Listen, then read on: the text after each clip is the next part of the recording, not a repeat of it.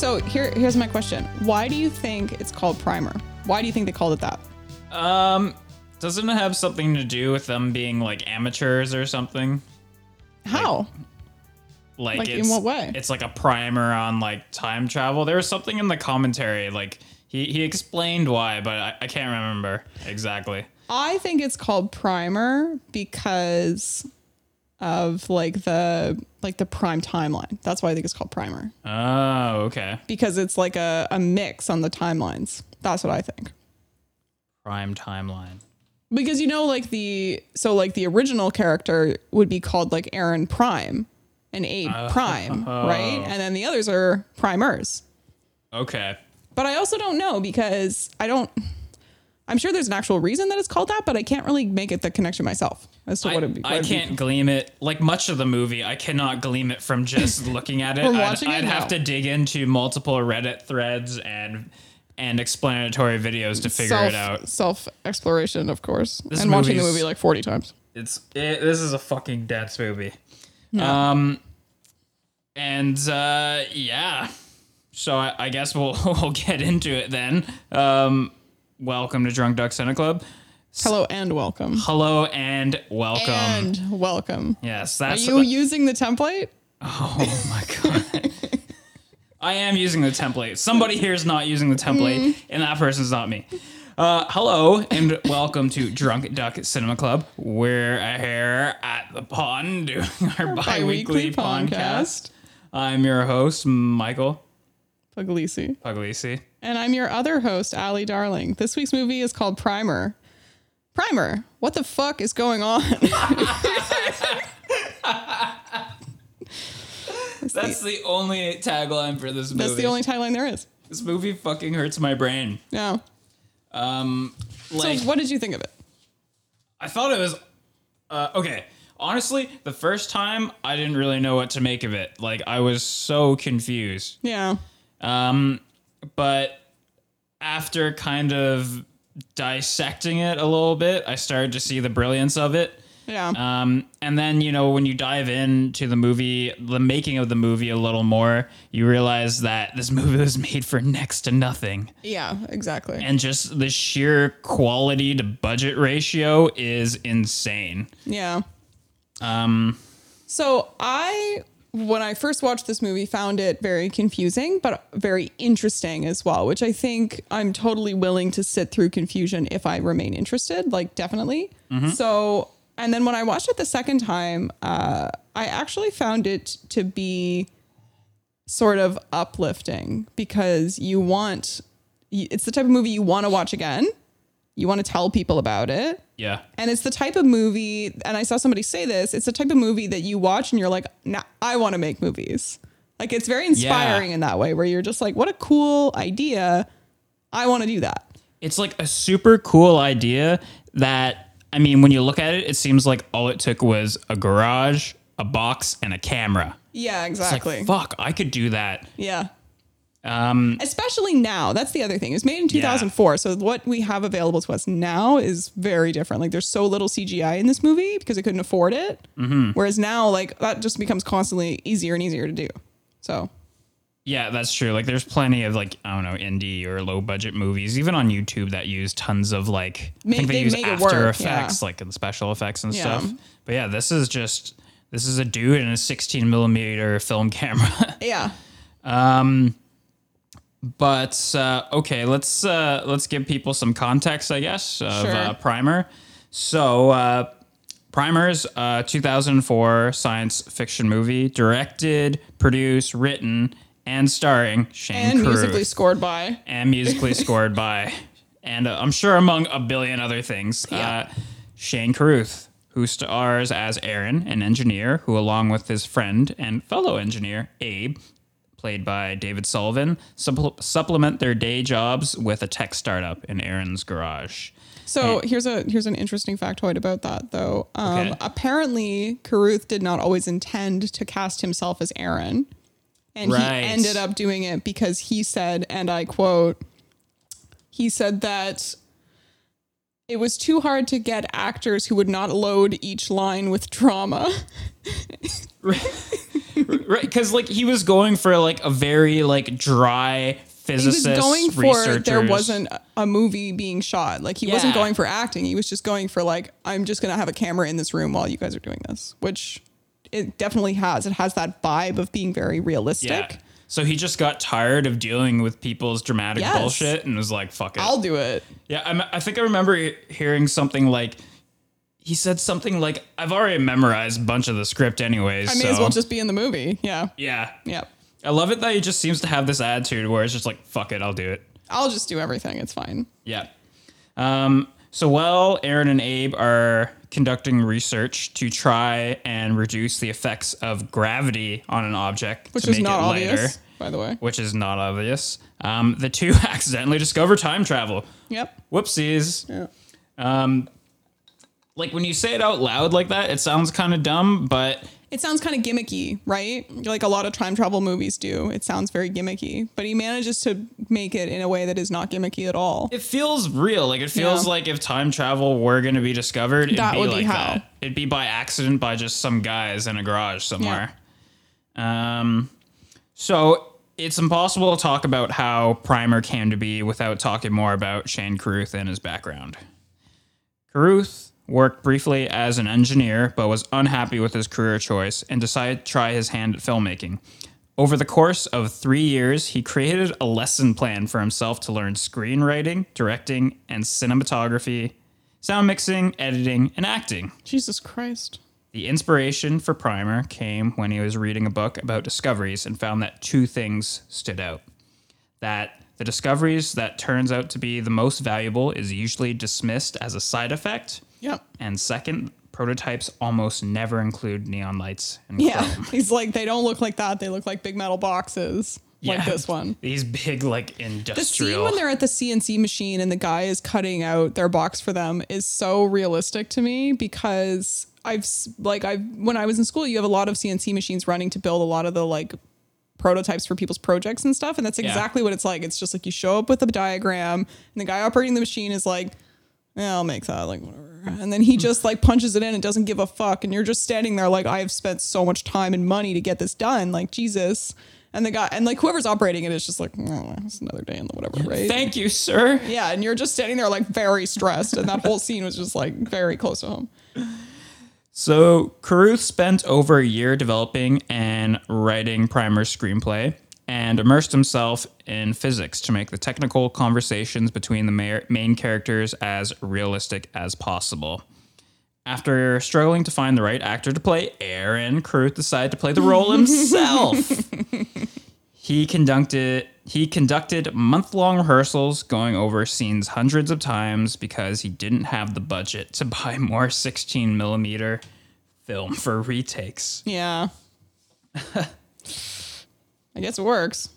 Yeah, I mean, that's one way to go about doing it. Well, I believe when I was looking at the ratio, it was something like there was less than a minute of film they didn't use or something crazy like that. So I was looking into the shooting ratio. The shooting ratio, by the way, is it's the amount of film shot to the amount of film that actually ends up in a movie. And to give you an idea, so Tarantino's Hateful Eight, 30-1 shooting ratio. Yeah. The Martian, 104-1. Deadpool, 308-1. But didn't Deadpool have to like restart because someone died? I thought. Yeah. I think a stuntman died. Yeah. But still though. But Primer's shooting ratio, one source I found said a 2-1 shooting ratio. Another source I saw was a 1.04-1 shooting ratio. Jesus Christ. Like they did not waste anything on this. Yeah. So the film was shot over a period of 5 weeks in Dallas, Texas on a budget of $7,000. Like you can imagine, the production crew was small with people playing multiple roles behind the scenes. They relied on the homes of friends and families for their locations. And the movie spent 2 years in post-production, with Carruth reportedly quitting the project 3 or 4 times out of frustration. I also read that he was very hard to deal with in terms of getting a production, getting it released, like dealing with the deal that would put it out in theaters. Apparently it was like almost a year of negotiating because he didn't want to release like a lot of his ownership of the film. So he wouldn't accept. So they would agree, like, yeah, that's what we're going to do. And they'd be like, no, we're not going to do it like that. We're going to do it like this. So what you're trying to tell me is the guy who wrote, edited, directed, and starred in his movie. And made all the music for. And made all the music is a bit of a control freak. He's attached to the movie and starred in it. After Weird. deciding everyone else sucked ass. I don't know. That sounds like fake news. Yeah, who knows? So I think one of the most interesting things about the movie is just trying to understand what the fuck happened. Okay, but wait, let me go through the reception though. Go through. You want to do the reception first? I want to talk a little bit about how it looks first before we get into that, because I think how it looks makes a big deal. So one of the things that was interesting about it, and I think speaks to how it was made very much, I saw a review that said the movie never looks cheap because every shot looks like it must look. Like basically saying, yeah, it wasn't made for a lot of money, but it doesn't seem cheap when you watch it. It doesn't seem like a high budget movie, but it doesn't seem cheap. And they said, and then you start thinking like, why is that? Like, what is it about it that makes it seem like authentic to what it is, even though it's not necessarily a high budget movie and you think maybe it should look better. But I found something that was interesting in the way that they describe it. And it's very much like an aesthetic. And I think similar to some of the other movies we've looked at, like the aesthetic can be a major plot point. So in this particular aesthetic, they talk about how everything is distinct in the way that it is very flat and it's very overexposed. And every shot, like none of it has a lot of depth. None of them are from very far away. And a lot of that is maybe limitations based on what kind of filming material or equipment they have. But it creates a very consistent look to the movie throughout the entire movie. Every shot looks the same. And I feel like it's similar to, when you saw the CSI shows where you'd be like, I know I'm watching CSI Miami because it has this orange tinge to it. So even if I just flick through the channels, I'll recognize it. And I feel like Primer is the same. Like it's got a very distinct look.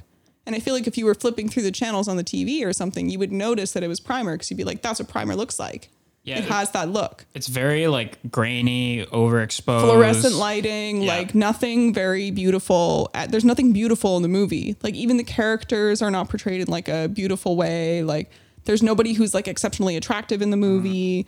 There's nothing like distinct about it, but that gives it a bit of distinctness as well. So it's like, I just found it was interesting because I don't think the aesthetic jumps out at you, but when I watched it on the second viewing, I was like, this movie is very distinct and it's very interesting. It's very impressive that he was able to get his style down on the first try. Yeah. I think it's a part of that obsessiveness, right? Like if everything is storyboarded.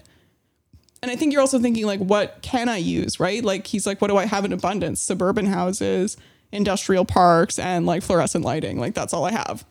All right. Do we want to get into the plot? Okay. Yep. All right. So dissecting the plot for this is pretty tricky. I have a simplified plot explanation from a Reddit Explain Like I'm 5 thread. Which is definitely explain more like you're 8 or at least 14. At least 14, 15.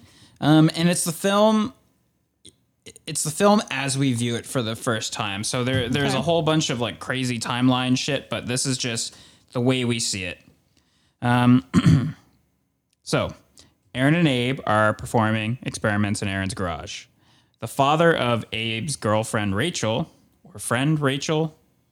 Abe's sort of girlfriend Rachel. Abe's sort of girlfriend Rachel is a wealthy investor named Thomas Granger, whom they're hoping to impress with a new invention.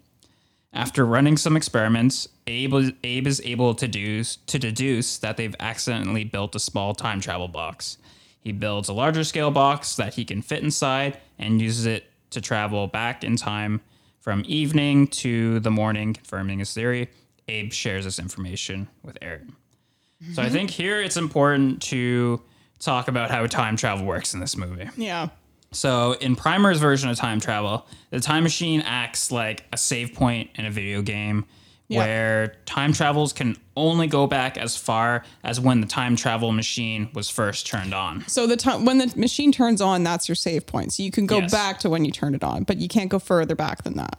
So if somebody turns it on at 10 a.m. on January 1st, they can only travel back that far. And they have to wait however long the machine was running to travel back that far. They have to wait in the box Wait as in well. the box. So if you turn the machine on at 10 a.m. on January 1st and you climb into the box at 6 p.m. to start your journey back, you're going to be sitting in that box for 8 hours. Yep.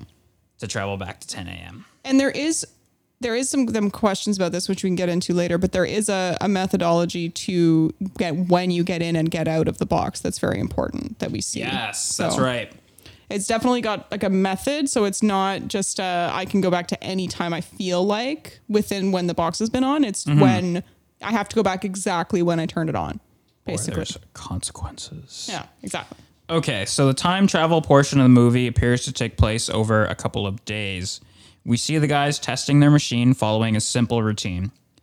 Start the machine in the morning, go to a hotel, look up stocks, return to the machine in the evening, enter it to travel back in time, and then trade stocks to make money based on the knowledge they gained about the markets throughout the day. They do this together a bunch of times with no problems. Then something strange happens and things get wicked fucking complicated. Yeah. So one night, Aaron and Abe find Thomas Granger disheveled waiting outside of Aaron's house in the middle of the night. He is unwell and he slips into a coma. Aaron and Abe deduce that sometime in the future, Granger used the box to go back in time to prevent a catastrophic or fatal event, and that this interaction with the time-traveling Granger permanently prevents Granger from entering the box, creating a paradox, the ripple effects of which are unknown to Aaron and Abe. After this incident, Abe decides the box is too dangerous. We then learn that Abe created a fail-safe time machine box that was turned on before telling Aaron about the time machine for the first time and has been having it run this entire time. Yeah, so he sets that up so that just in case everything goes to shit, he can go back to before he told anybody and then nobody knows, essentially. So then he essentially is trying to take all the responsibility of it. Yes. So whoever finds out won't find out, basically. So Abe uses the box with the intention of traveling back in time to prevent him from telling Aaron about the machine in the first place, and to prevent them from conducting their time travel experiments at all. However, Dun, dun, dun. we learn that Aaron found out about Abe's failsafe box and has already used it to go back in time. That he replaced Abe's failsafe with one set for 10 minutes before. 10 minutes before Abe started his, so that he could go back even further than Abe did if he wanted to.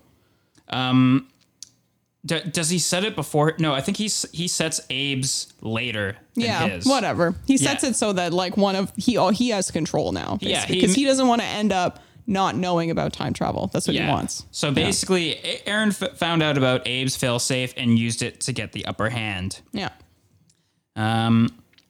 So when Abe... Oh, okay, where are we here? You know how many fucking summaries of this plot that I read where they literally pause and they're like, okay, here's where it gets confusing. But they do that like 6 times throughout the plot summary. And I'm like, it's always been confusing. Oh my God, I'm so lost. Okay. You can't keep saying Aaron that. found out about Abe's failsafe block, has already used it to go back in time. Right. Get the upper hand. Aaron replaced Abe's failsafe with one set for after... Fuck. Aaron travels back in time using the failsafe and drugs and replaces the original Aaron, replacing him in the timeline. Yeah, so basically what happens is Abe goes back to try to put everything the way it was, but then he finds out that Aaron realized he was going to trick him or like keep him out of the loop and was like, no, I'm going to go back. But then, of course, anytime either of them go back, they have to deal with their self who's normally there, right? Because the way they've been doing it where it's been working is they've been setting the box and then leaving and being completely out of the way for their other selves to do their business, right? And that doesn't work if they're coming back to change something, because then they have to subdue their former selves so that they can actually move on. So at some point, Aaron traveled back in time using the failsafe and replaced the Aaron in his timeline, storing him in the attic. Yep. And the Aaron we've been seeing throughout most of the movie with an earpiece is actually a future version of Aaron. Who already knows. Who's already used the failsafe box and recorded the timeline's events. So the other thing, and we can maybe talk about it a little bit, is the recording. Like that would take more than one time That's the thing. Like, I think you're led to believe that the version of Aaron you see who's been recording the conversations is just the second version, but it would take more than one time to record everything. Ooh, interesting. It would definitely take him multiple takes. Anyway, we could talk about that. So at the end of the movie, future versions of Aaron and Abe briefly reconcile to perfect the disarmament of a gunman at a party before going their separate ways. At this point, we, the viewers, are aware of at least 3 Aarons and 2 Abes coexisting in the same timeline. Before we talk about the plot some more, because God knows there's still a lot of things that were glossed over that we could cover in more detail. You want to tell us a little bit about the reception? Okay, so the reception of this movie, so it obviously made what would be a filmmaker's like wet dream of a response, right? Because it cost about that $7,000 to make, and it grossed about $500,000 in total worldwide. Damn. So the return is insane. The opening weekend, it made 4 times what it cost to make. So that's just its opening weekend. It made $28,000. Which is pretty good, right? That's not a lot of money, but it's pretty good in return based on what they spent. So like you said, they were able to make it for $7,000 by not paying anybody to make it, basically, right? They don't pay for anything. So he did most of the work himself. He did the editing, this filming, the music, the production, the everything. You know, the only crew members they had were also actors. There's only 5 people who helped make the movie. Yeah. Right. And then everything else was free props. So they were able to film in people's houses, random businesses. They were able to borrow the oxygen tanks from someplace. His parents did the catering. His parents did all the food for everybody, which is like super adorable. And honestly makes me think he was living with his parents when they were making it. I mean, come on, drop out of school. Come on. Anyways. So anyhow, so it really did well. And it did well in almost the only way that you can. And the other thing that I found interesting is when I was reading about it, people said you can make a movie for less than $10,000 now. But 15 years ago, it was a lot harder, right? So and shooting on film, too. Film's fucking expensive. Yeah. And I mean, I remember reading a interview with David Sullivan who said, I really wish we would have had 10,000 because then we could have done a few more days of shooting. And it's like, that's not even that much, man. Like $3,000 more dollars? Like, holy. Anyways. So they definitely like really put what they could into it, and they got a great return. And Shane Carruth became like this like quintessential kind of indie darling, big deal, yeah. Well, so he won the Grand Jury Prize at the Sundance Film Festival in 2004 when it came out, which was a big deal. He also won what's called the Alfred P. Sloan Prize for films dealing with science and tech, and he won Best Writer and Director at another film festival, the Nantucket Film Festival in 2004. Cleaning up. And he won Best Feature at the London International Festival of Science Fiction in 2005. So lots of winning. So it's like a critical success. Like they were into it, eh? Yeah. And then what was interesting as well was it got the part that I was talking about where the film never looks cheap. That's actually a review by Roger Ebert, who is the first film critic that ever won a Pulitzer Prize for criticism. Yeah. So also a big deal, essentially, right? So it got a lot of people, not everybody liked it, but it got a lot of big attention and it got a lot of praise from big, big names. So it actually was received very well by critics, I would say. The only real criticisms of it I could find were the same criticisms you see of people watching it, where they're like, it's needlessly complicated or it's too confusing or you shouldn't have to watch it twice or whatever. But overall, reception-wise, it was very well received. So you said you have more plot? You have more plot points? So before we do that, let's take a brief plot break and talk about our cocktail. Sure. I'm almost done. It's delicious. Oh, man. Me too. I fucking love this drink.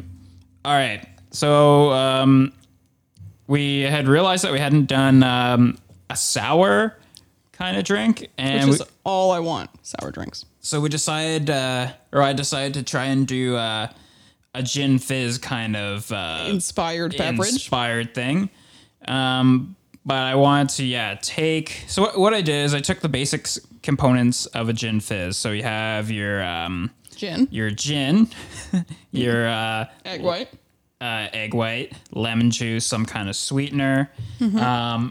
And soda water. And soda water. But then I also wanted to kind of incorporate the dominant colors of the movie into the drink. The blue fluorescence. So I thought of the blue fluorescence. So I put some blue curacao in there. And I also kind of thought of like the warm kind of pinkish orange colors. The sunrisey tones, yeah. So I grabbed some grapefruit juice too. So, okay, here's the full recipe for this. So it's 1 part gin, 1 part blue curacao, 1 part grapefruit juice, 1 part simple syrup, an egg white. You stick all that in a shaker. You shake it with some ice. Complain the whole time. Yeah. Strain it into a glass with some ice cubes in there. Top it off with soda. Stir that shit. Put a little lemon wedge garnish on there. And then, you sip away. And man, I'm not going to lie. Like, It's easy to drink. A lot of these. Did you? Yeah. Oh, nice. It's very good. It's very sweet. My favorite thing about gin fizz kind of style beverages or beverages with egg white in them is that their egg white is a lot sweeter than you would expect it to be. Yeah. And it's just very frothy and delicious. Yeah, the amount of froth you get from the egg white, it's awesome. Yeah. Be careful if you order a gin fizz in a restaurant because they may not make it with egg white. Yeah, that's true. Sometimes it's just a sour lemonade that tastes like you put egg in it, but you didn't. I mean, it's still all right without the egg white. It's not good. Okay, divided opinions. I will say, I had like 2 of these back to back in one night, and I got a fucking wicked hangover. You have a low tolerance for sugar, I'll tell you that for sure. I guess so. Yeah. Well, I found out that like literally all ciders have like a cajillion grams of sugar, and I'm like, that's where those headaches come from. But anyway, that's all you drink is cider. I know it's bad for you. It's definitely right. Give up soda and took down cider. It's not good. So for names, so the one I came up was the Fen. Oh, I really should have looked up how to pronounce this fucking guy's name. Feynman Fizz. The Feynman Fizz. Feynman. Well, how do you spell it? Feyn. The Feynman Fizz. Feynman Fizz. Who's Feynman? That's the scientist, right? That he based a lot of it on. Yes. Yeah. So the time travel mechanics in the movie are inspired by Feynman diagrams by a physicist named Richard Feynman. Who it was something about interactions basically looking the same forward and so there's in reverse. Diagrams that are similar, and they're kind of like a parabolic diagram, but they look similar going forwards and backwards, and his idea being that what's the difference if you do forwards or backwards. And that's how they start explaining the little clip that you had sent me. If you look that up, they use those diagrams when they're showing how it works. So anyway, we can put that online. It's cool. So that's I guess that's what we have. That's a good name. Yeah. Feynman Fizz. All right. The Fen Fizz. Fen Fizz. Cool. Okay. So for this movie, I kind of wrote up a plot, frequently asked questions. Okay. So how about we go through some of those? Maybe we can try and clear up the most confusing parts of this movie. What happened to Thomas Granger? So in the film's commentary, Carruth actually offers an explanation for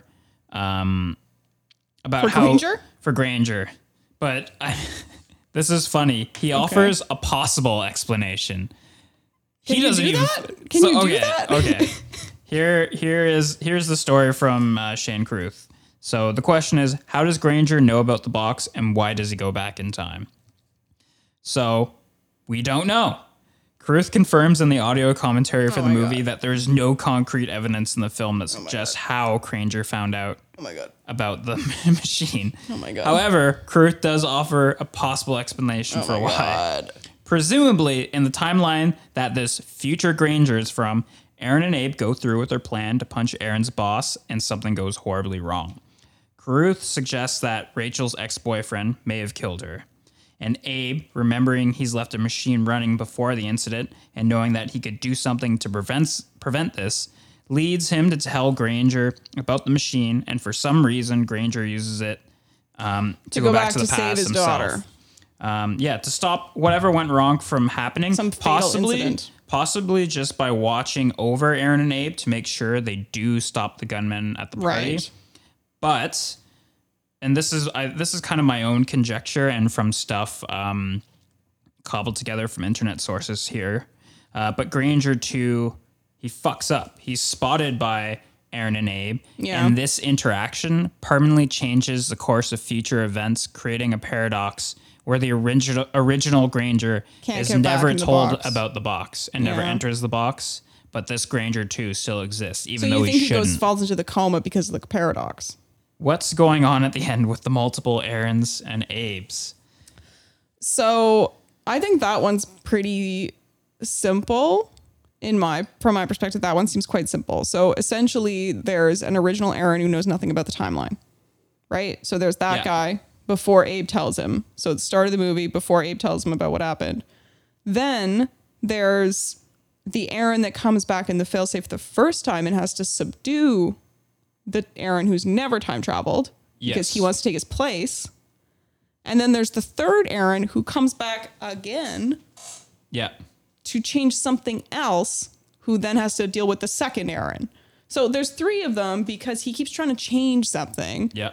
And what ends up happening is at the end of the movie, the reason there's three of them is because one is still drugged in the attic. Mm-hmm. One is living his life.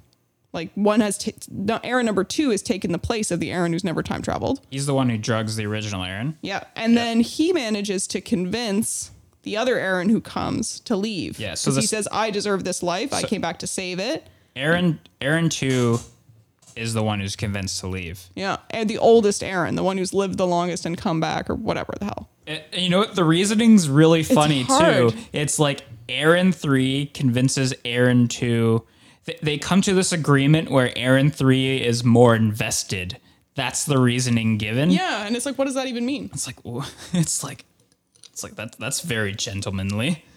They come to an agreement after having a fucking fist fight, so it's not like it's very gentlemanly. Okay, that's fair.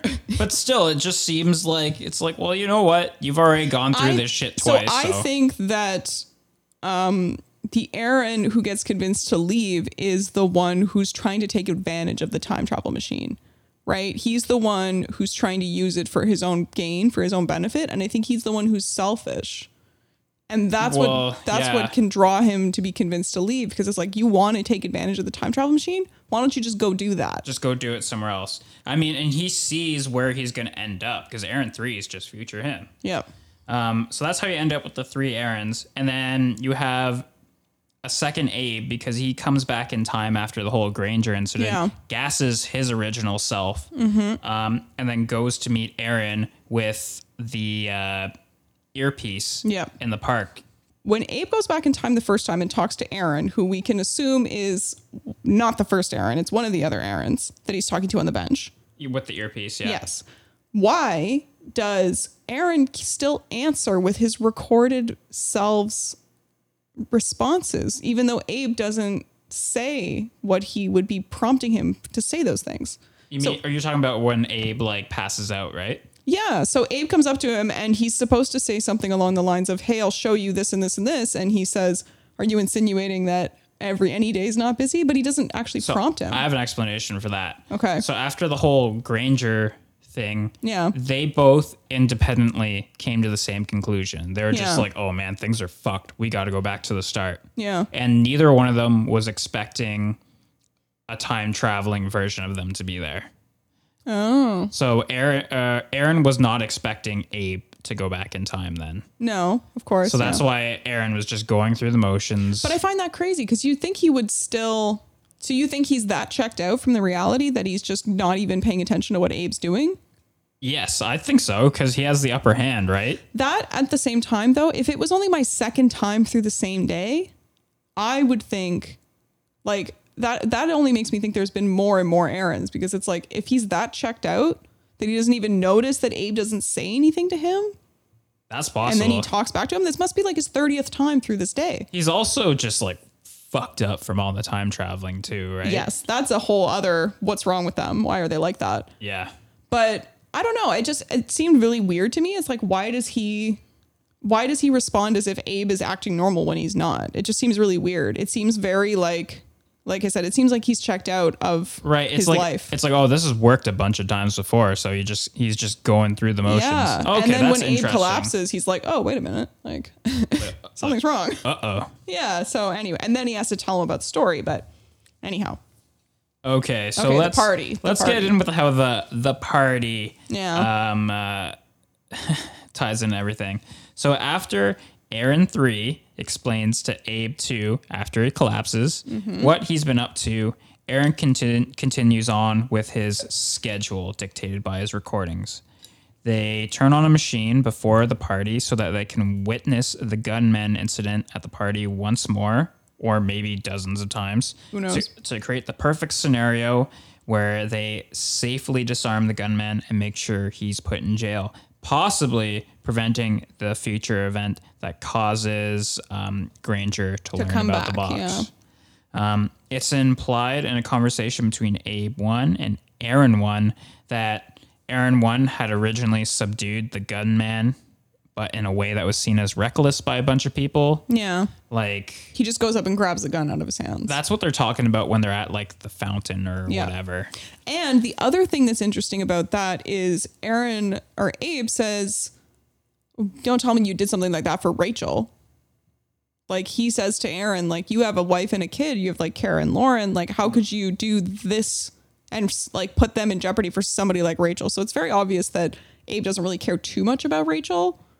And I mean, it's kind of alluded that, you know, when they're talking about Granger, the Thomas Granger in the first place, they're like, you know, Thomas Granger's only there because his daughter's there, and his daughter's only there because Abe's there. So I think Rachel likes Abe, but I don't think Abe really cares about Rachel. Yeah, and Aaron has this whole thing where he thinks Abe's like Jealous of coveting his family. suburban life. Yeah. Yeah. Yeah. And that's basically what they're talking about at the end of the airport, where Aaron's like, well, why don't you just like make a copy of my family and live with them? And Abe's like, I'll fucking kill you. And I'll kill myself. Yeah. So that's kind of all I have for like plot. I hope that made it clearer. That's it. Holy fuck. All right. Let's maybe get to a couple of fun film facts. Okay, so fun. The first fun one is one that I talked about when we were watching it, the Russian pen story. So essentially early in the movie, Abe and Aaron are just chatting about how, you know, complexity doesn't always necessarily make things good. And they're saying that, oh, do you remember how NASA spent like $1 kajillion making a space pen and then Russia solved it by using a pencil? And people always quote that story saying, oh, you know, like it's a great example of like overthinking a simple problem. But the real reason that NASA made the space pen was because graphite is combustible and was causing fires on their space stations. So you can't bring the pencils. So the pencils don't work. So the pencil was not the response to the pen. The pen was the response to the pencil. And then NASA, once they made the space pen, started selling it to everybody for like $3. So anyways, bullshit. What a crock of shit. 1 star. 1 star. Yeah. Terrible movie. And I mean, who knows? But it's a silly story. The other fun thing that I found was my all-time favorite quote from the movie, which every single time I watch it makes me laugh. And it is, "Are you hungry? I haven't eaten since later this afternoon." Yeah, that's a good one. It's like there's like no humor in the movie, but they just slip that in there. That particular spot is funny. Okay, another fun thing that I found is that when they're playing Scrabble in the hotel and Aaron uses the word evasipate, that is not a word. That's not a real word. And apparently, people who watch the movie have accepted the word to mean undo the past, just based on like kind of the building blocks of the word, but it's not actually a word, evasipate. Oh. Yeah.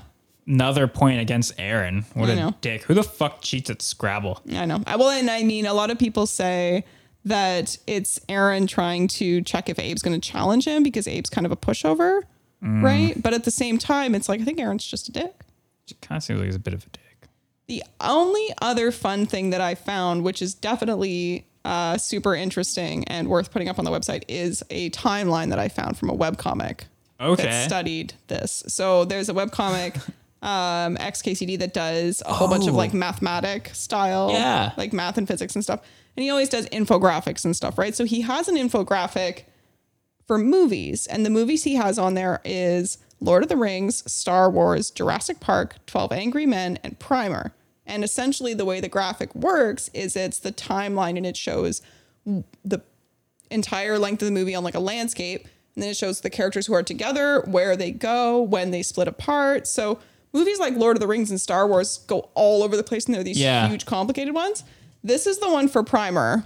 Oh, for fuck's sake. It's just a bunch of circles going in no direction at all. And at the end of it, it's just a question mark. And that's it. So, anyway. Man, I was like getting super psyched for a very super helpful diagram. Well, and so the other diagram that I have is actually, this is the most detailed one that I've found. Seen that one. I've looked at a lot of diagrams for this movie. That's the most detailed one I found. If you have a more detailed one, we should put that one up. I think that's the best one I've come across. It's insane. So it is, let's see, it's 9 separate blue bars with what has got to be, at the very least, about 1,500 to 2,000 words of text attached to them as a graphic. And it took me a long time to read through it. Insane. Okay, before we get for sure into the ratings, are we done? I think we're done talking about this movie, right? Yes. We've been jabbering on longer than normal, but I think it was kind of warranted in this case. Yeah, it's a really interesting movie, and I think the only final question that I have is, why do they all keep their ties on in the garage?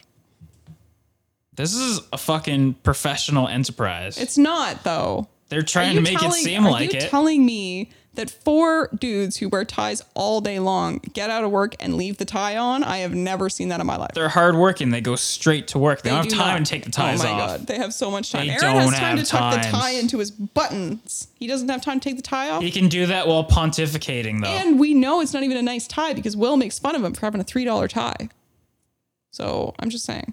Well, at least loosen it, right? I mean, come on. I mean, okay, fair enough. Anyways. I'm glad somebody's asking the hard questions here. It's an important question. All right, let's wrap this shit up. So for scares, we're going to give it 1 skull. Yeah. Because it just isn't that scary, although there is some existential dread, but Kisara? Kisara, Sarah. Whatever. I mean, that might not even be right, but you seem like you don't know, so I'm going to... Thank you. Just plow forwards. We're going to give it 1 blood drop for violence and gore, because there's no violence or gore. 1 person's ear bleeds 1 time. It does happen. And then for overall quality, we're going to give it a hard 4. Not a hard 4. Maybe like a heavy 4. A weighted 4. A weighted 4. Because this movie is super fucking interesting. I had a great time watching it and looking into all the little facts about it and just trying to decode what happened. I love telling people about this movie. I like watching it with people. I think it's just every time I watch it, I have a good time watching it. But I think there's a thin line between, and what makes it not a 5 is that there's a thin line between watching something that confuses you and enjoying it and watching something that confuses you and enrages you. Yes. Right? Because Killing of a Sacred Deer, confusing and enraging, this confusing and enjoyable. Mm-hmm. So. And it does straddle that line at times. I'm thinking hard about the first time I watched it. 20 minutes in, I don't think I had understood a single sentence anybody had said. No. Everything was just moving so fast, and they're talking so matter-of-factly. They're talking over each other, lots of jargon. And I'm just I don't know what the fuck's going on. Yeah. It's very much, again, you're very much a witness to the movie. You're not necessarily meant... It's not catered to you at all, like I said. So it's weird to watch it like that, for sure. And everybody recommends watching it with subtitles as well, which I didn't do. That's smart. And you definitely miss stuff, right? So yeah. And because, there's not a lot going on the screen, you may as well be watching. That's true. Reading subtitles. Overall, though, a really great, unique science fiction movie. If you want to see something that's a little different, you don't mind being kind of confused and doing some homework, then this movie is definitely for you. It'll turn your brain to shit. It'll make your nose bleed and maybe your ear bleed. Maybe your ear bleed too. It's probably my favorite time travel movie. So if you like time travel movies, it's definitely on the list. Yeah, right up there with Terminator. Back to the Future. Back to the Future. Bill and Ted. Looper. Yeah, it was all right. All right. Well, anyways, that's been that. You can find us on our website, Facebook, Instagram, Drunk Duck Cinema Club. Rate us on iTunes. That's helpful. Yeah. Please give us reviews. 5-star. 5-star. 5 star. If you want to give us less than 5 star, do that as well. That's fine. Yeah, actually, whatever. Yeah. All right. Keep on quacking in the free world.